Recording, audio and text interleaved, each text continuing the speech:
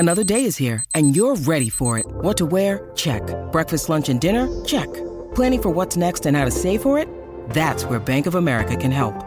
For your financial to-dos, Bank of America has experts ready to help get you closer to your goals.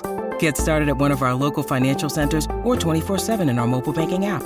Find a location near you at bankofamerica.com/talktous. What would you like the power to do? Mobile banking requires downloading the app and is only available for select devices. Message and data rates may apply. Bank of America N.A., member FDIC. The second game, the later game, that is the Chiefs and the Bengals, very, very close together. Point one, Mahomes fully fit, you think? So there's a video, I want to say it was Tuesday, of Patrick Mahomes running around at practice, and he looked really good. And I don't know if the report about his diagnosis, because they initially said that it was a high ankle sprain, which is normally for an NFL or NBA, like a high profile athlete. Even then, for such a good athlete, it's usually at least 2 weeks before they're running around normally. And seemingly a couple days later, Patrick Mahomes is running around, at least in some of the videos we've seen. He is running around looking like he's all good.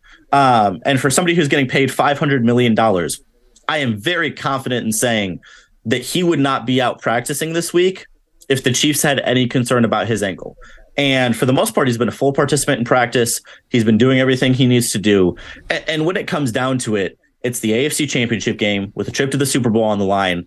I mean, unless he was risking his own safety and like his future well-being, Patrick Mahomes is going to be on that field. And as you saw last week in the divisional round, even when Patrick Mahomes is not at his best, he didn't play for the whole second quarter and he was hobbling around in the second half. He still handled the Jaguars with no problem. So I'm not saying the Bengals will be handled with no problem, but Patrick Mahomes will be as close to his best as he can be. And even 70% of Patrick Mahomes is terrifying.